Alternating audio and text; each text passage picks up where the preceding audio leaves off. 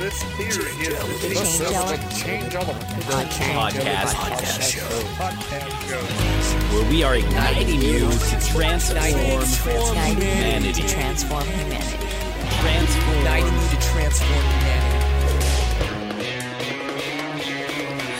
And here we go. This is the Change Element podcast, where we are igniting you to transform humanity. This is the intersection of entrepreneurs, leaders, and visionaries, where we come together to talk about big ideas and small steps. It's the intersection of insight and action. So prepare yourself for some insight so you can take action. This is element number 13, titled Defining Success. And today, Tim is going to do a special interview with David Kietzman, a man who has a huge heart for helping others, especially the youth of our communities. And today, what we're going to learn is something about success, that it's not always what we think it is, and it's not always what other people tell us it is. So prepare yourself for change in element 13.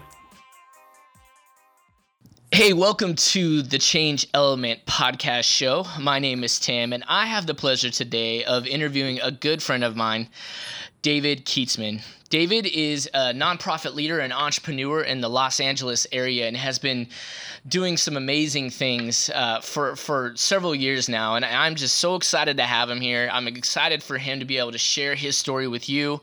I know it's inspiring and it's insightful, and there's going to be a lot that we're going to be able to take away from today's conversation. So without further ado, David, welcome. Thanks so much, Tim. Thanks for having me. Yeah, man, it's super exciting to have you. I know a lot about your story, and I am inspired by it, and I am excited to definitely share that with other people. So, maybe just briefly for those who are listening that maybe don't know you or haven't heard of you, maybe just give us a little take on what your story is. How did you get started and where you're at today?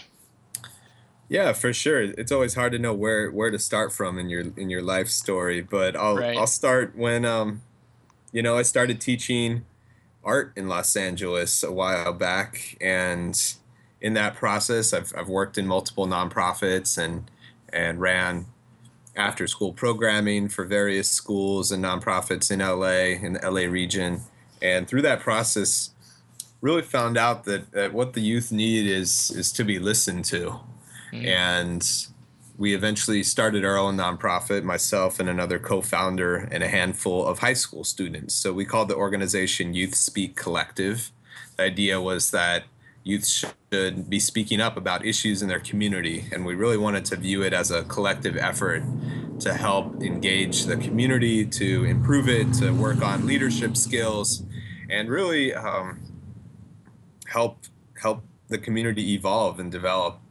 And that was mainly in the Northeast San Fernando Valley, still in the city of LA, and it grew. This is 10 years ago now that I'm talking about. So definitely a fun journey. Since then, just about 6 months ago, I actually hired my replacement and have two main roles now in life. Three. I'm a father. I have a 2-year-old son.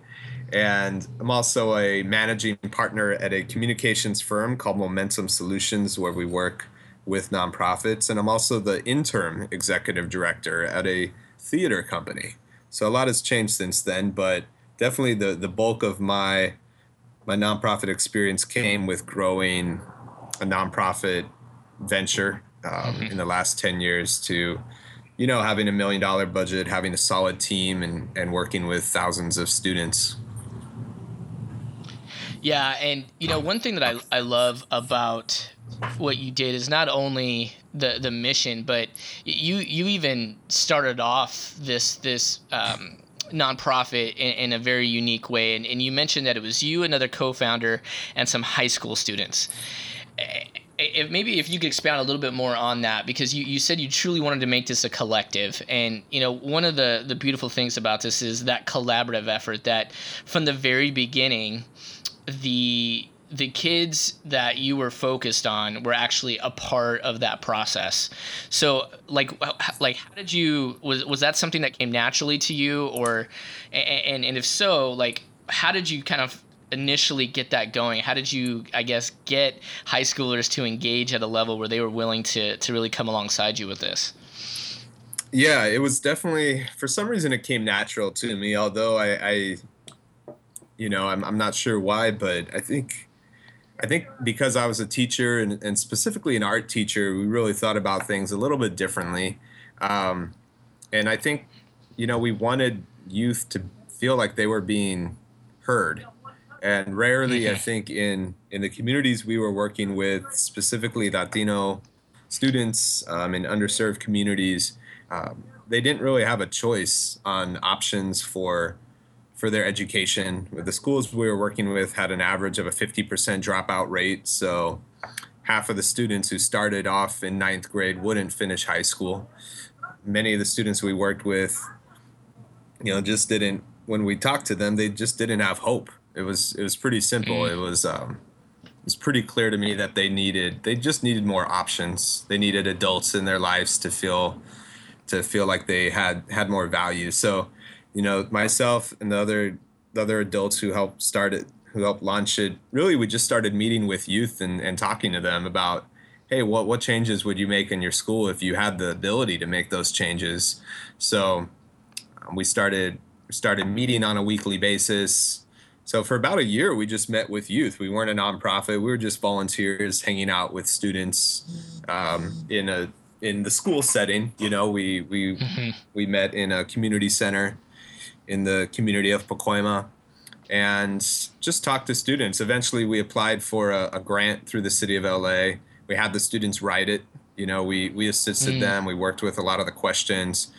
The grant was a great grant, a community beautification grant, where you could apply for $10,000 to go towards whatever needs you had in your community. We got the grant and started a small little pocket park, if you will, a little park that just made the community look better.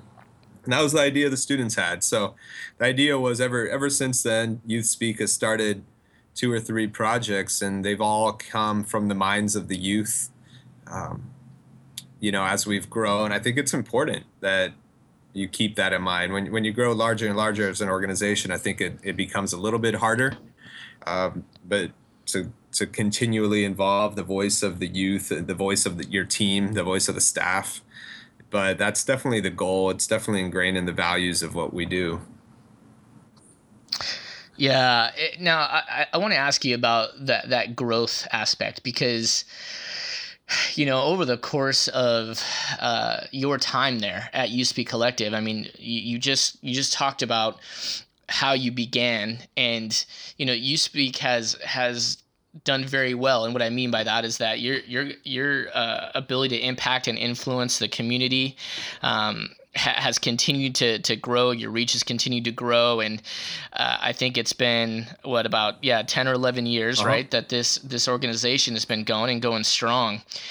I think a lot of our listeners, they dream, right, and they can envision, like, they get excited about the idea of what it could be, but as great as You Speak and as healthy as You Speak Collective is now, there was a road to get there. And so I guess for you, I'm curious, starting with, a few kids and an idea, and then you had this grant. Like, how did you sort of, what was your process to continue to, like, grow You Speak Collective? Like, what was the ways in which you did that? Because I think that's where a lot of people get frustrated, is because they're not sure how to get from point A to point Z. Yeah, and they want to get to that finish line, right? Or at least they want to get to some certain point of success, however they may rate that. Yeah. But right, but those next steps, those early steps are usually what's the toughest. So how did you do that? Well, I think a lot of people, whether it's a business venture or nonprofit or any good venture, I think sometimes it might not have a clear path. I mean, it's never going to have a clear path, but our goal was not to start a nonprofit. Actually, in the first year, it was just to help in some way, to give our time. And so the path for us wasn't clearly laid out the first year or two.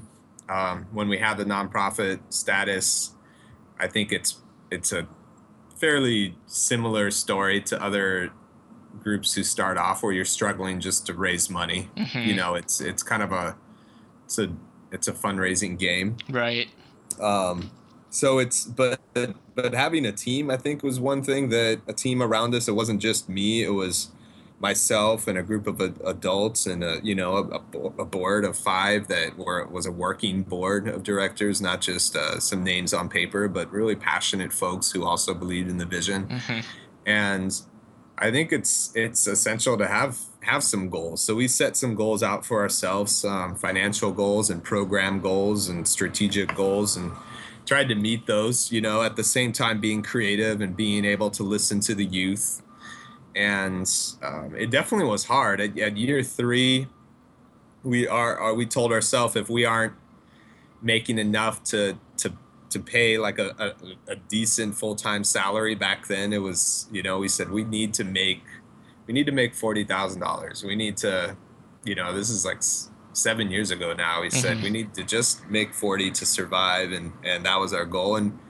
And we almost didn't hit it, and we said if we didn't hit it, well, then let's just be a volunteer nonprofit, and I think what you just said resonated with me about what you determine as success. And I think a lot of groups think you have to be big to be successful, but I think there's a lot of success in small, volunteer driven groups are making a big impact in throughout the world, and there's a lot of smaller groups that are doing a great job who might, from the outside, I think we don't see them as successful because they don't have budgets, they don't have full-time staff and offices. But in our case, I think it does somewhat limit the impact that you can make. But we told ourselves, hey, if this is going to be real, we actually need to make a little bit of a living. Sure. So that was the goal we set, and by year 3, we actually had a major grant hit.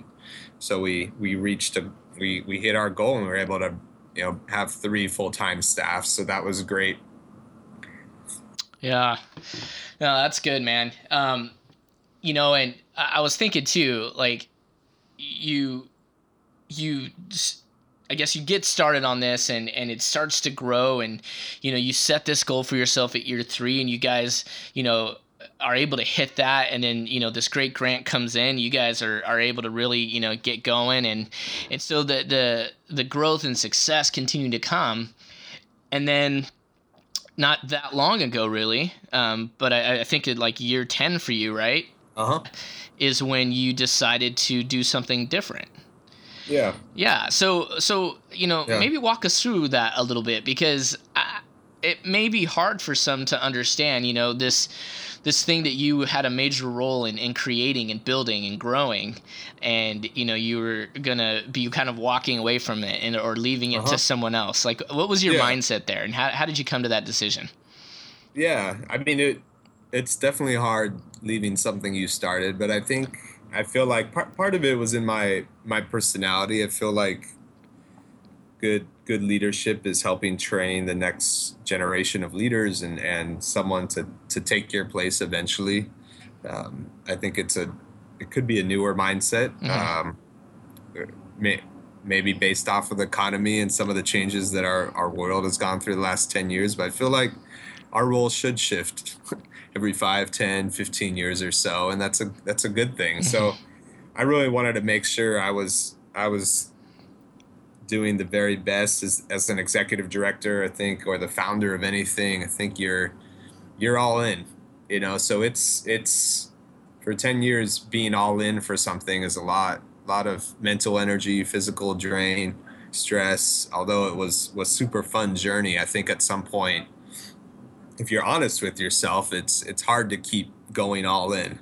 And so that was a point I reached, and I think it was about a year and a half ago now, I told our board of directors that I think we could probably, hire someone else to speak to that next level. Because there's a lot of need still. There's a lot of opportunity. There's goals that are still out there that need to be met in the community to give youth a voice, and was able to hire my replacement, which, it always sounds weird when I say it, but it was pretty cool just being able to hire my replacement. And I was able to coach him through his first 6 months, and the organization's still doing well. So it's, like I said, it is hard. I think a lot of founders, they call it founder syndrome, either stay on too long or, usually just stay on too long. But I think it's important that founders who might have that initial vision reflect as well and think about when they can pass the torch. So I'm not saying I did it perfectly, but I think that at least we were able to pass the torch, and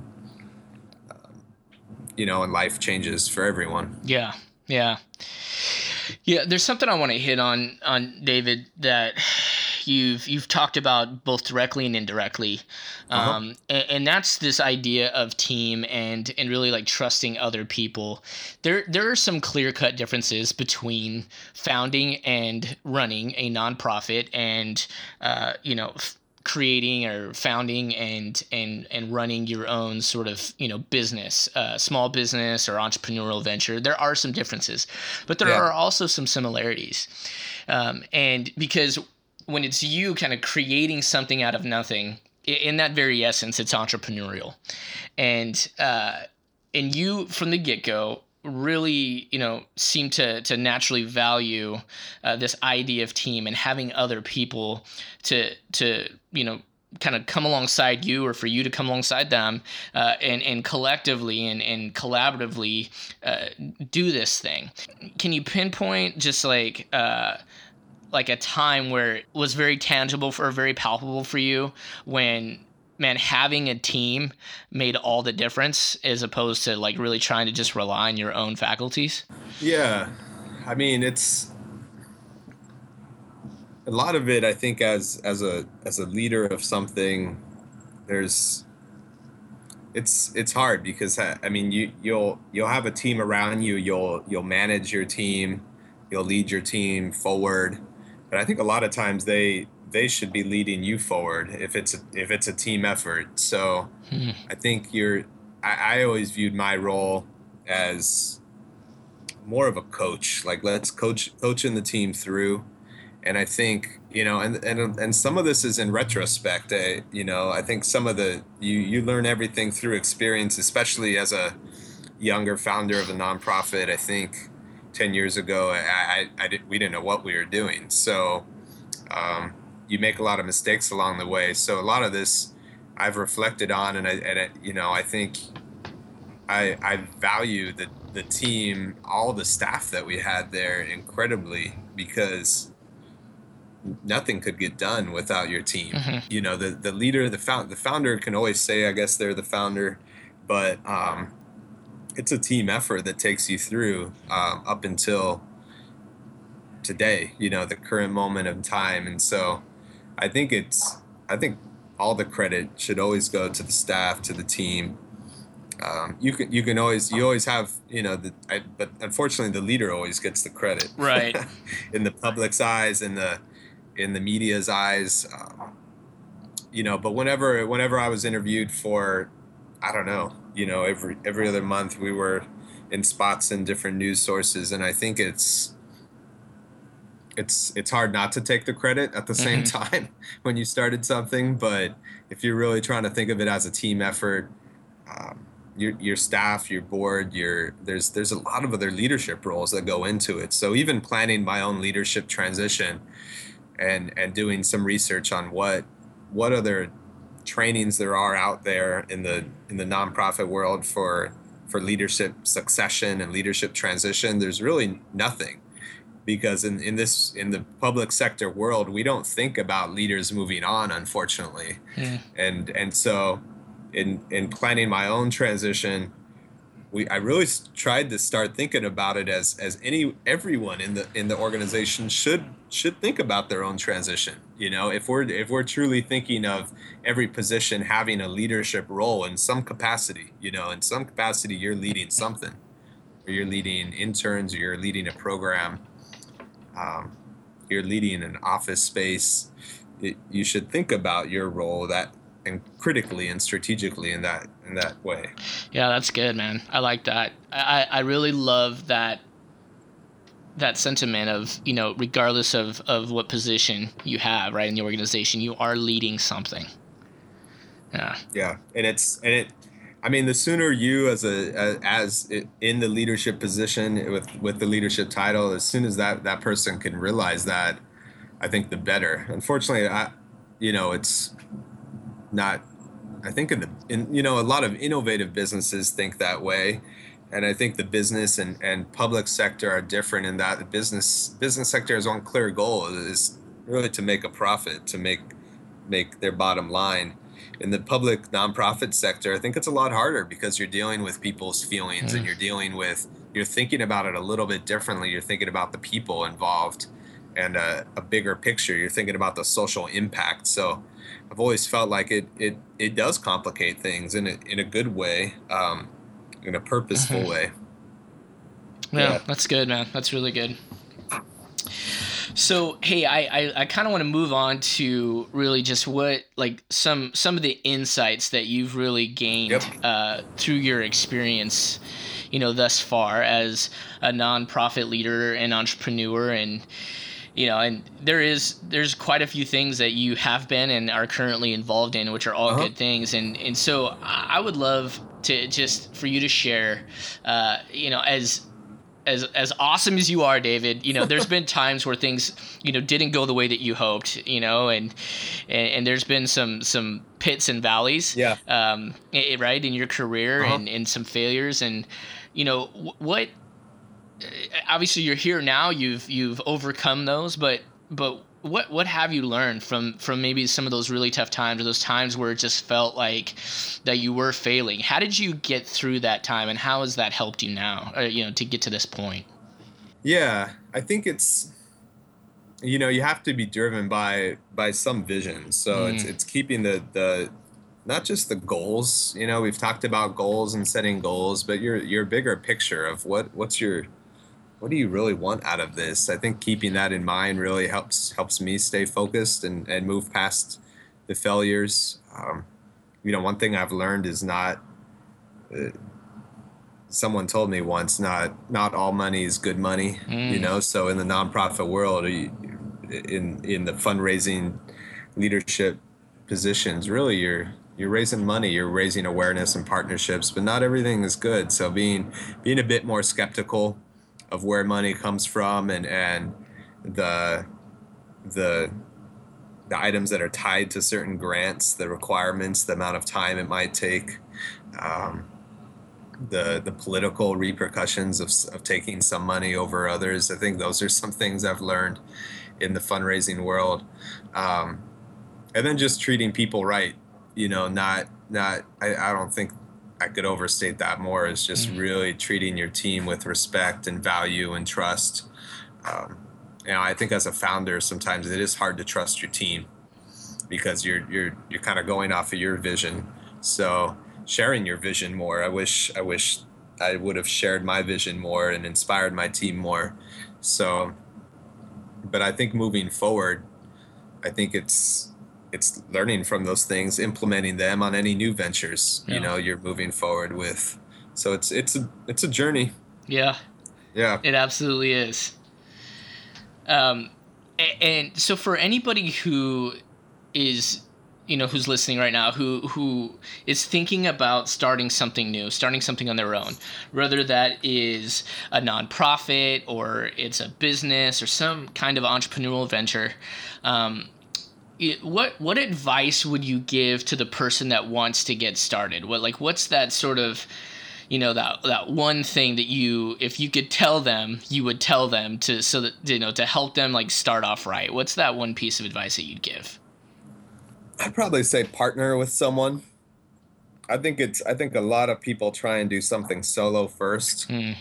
And, there's plenty of successful people who've done things solo, but I think it's it's a competitive world out there. So if you're trying to grow something and start something from scratch, I think you really need to start with 2 or 3 people and have a team and really have that support network, have that those strengths. No one has all the strengths in order to build something. There's certain things when we launched the nonprofit Youth Speak, the other co-founder was a great writer. And so that really helped us with our initial fundraising. I wasn't the best writer. I was more of a on the ground person, people person. But I think you need to find people who share your passions, but also have opposite strengths from you to complement where you're lacking. So I think that would be my biggest piece of advice is partner. If you're looking to start a nonprofit in LA, I would say find someone who's probably doing the same thing you're thinking. There's close to 40,000 nonprofits in the county of LA. So I always encourage people to collaborate more with their ideas. Yeah. Yeah, that's good. Give us kind of the different ways that people can connect with you, and then also, just with some of the services that you can provide and the ways that you can help, help other people who are looking to do nonprofits, especially in the Los Angeles area. Like how what are some of the ways that you can help them, or some resources that you know of? Yeah, I mean, me personally, one of the things I've always put out there for myself, just because people have done the same for me, is I'm personally always open for coffee. So cool. If anyone reaches out to me, I never say no for an hour of coffee, just because I think that's one reason why I was able to launch a couple nonprofits and businesses in my period is because people helped me.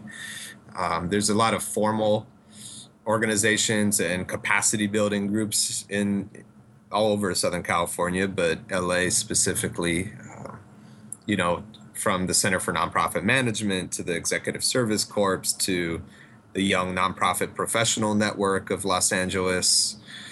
And, there's multiple groups out there that provide training, some free, some paid. Mm-hmm.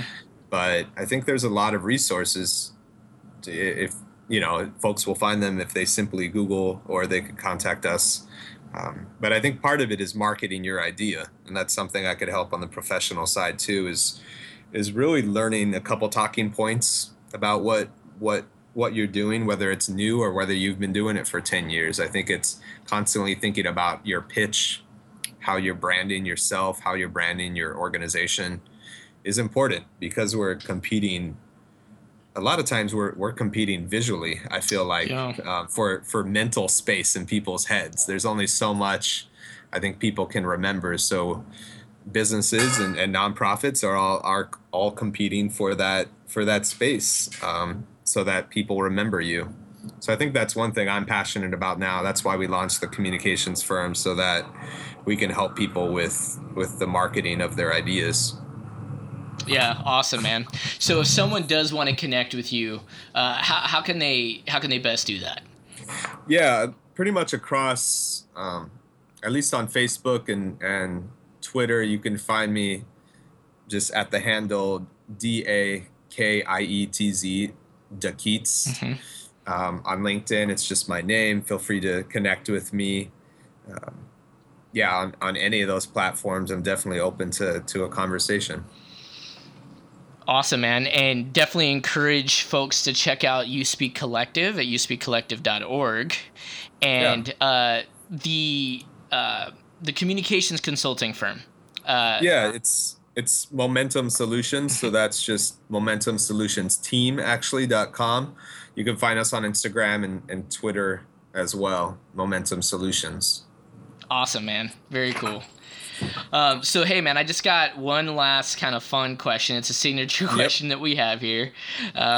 It's kind of like one of those cheesy icebreaker questions. But my question for you is, if someone were to write a book or make a movie about your life, what would you want it to be called?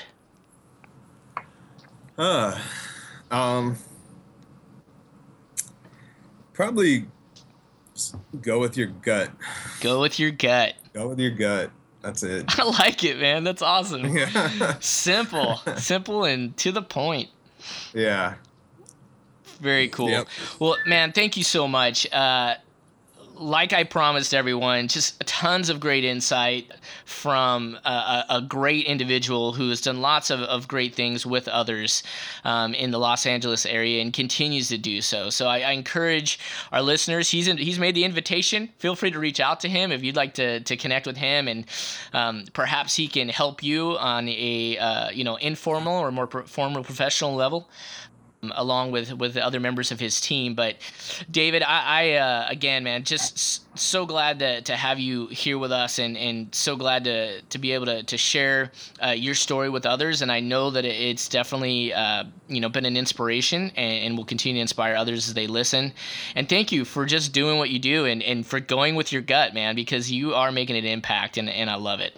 Yeah, no, I appreciate inviting me on here, Tim, and the team at Change Element. So, super insightful questions. I hope it helps someone out there, and it is just continuing on with the journey. Helping others, making an impact, taking care of yourself at the same time. That's good, man. That's really good. Cool. Well, thank you, David, and we will hopefully connect again soon. All right. Thank you. Sweet. Very good. Very good. Tim, thank you so much for that interview. And David, thank you so much for being on the Change Element podcast. All of you guys listening out there, make sure you hit David up with any questions you might have.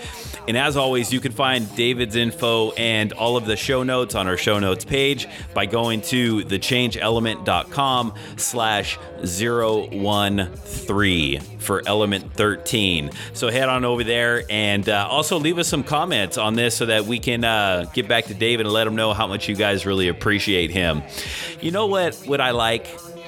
I like ratings. And you know how we can get ratings? It's by you guys heading over to the iTunes. The iTunes. Yeah, that's what it is. The iTunes. Well, it kind of is, right? It's that big monster. So head over to iTunes and leave us a review, because those reviews help other listeners find us. So you are part of this momentum and moving forward. And we appreciate you guys. You guys are amazing. And let's do this. Let's ignite and go transform humanity this week. We'll see you next time.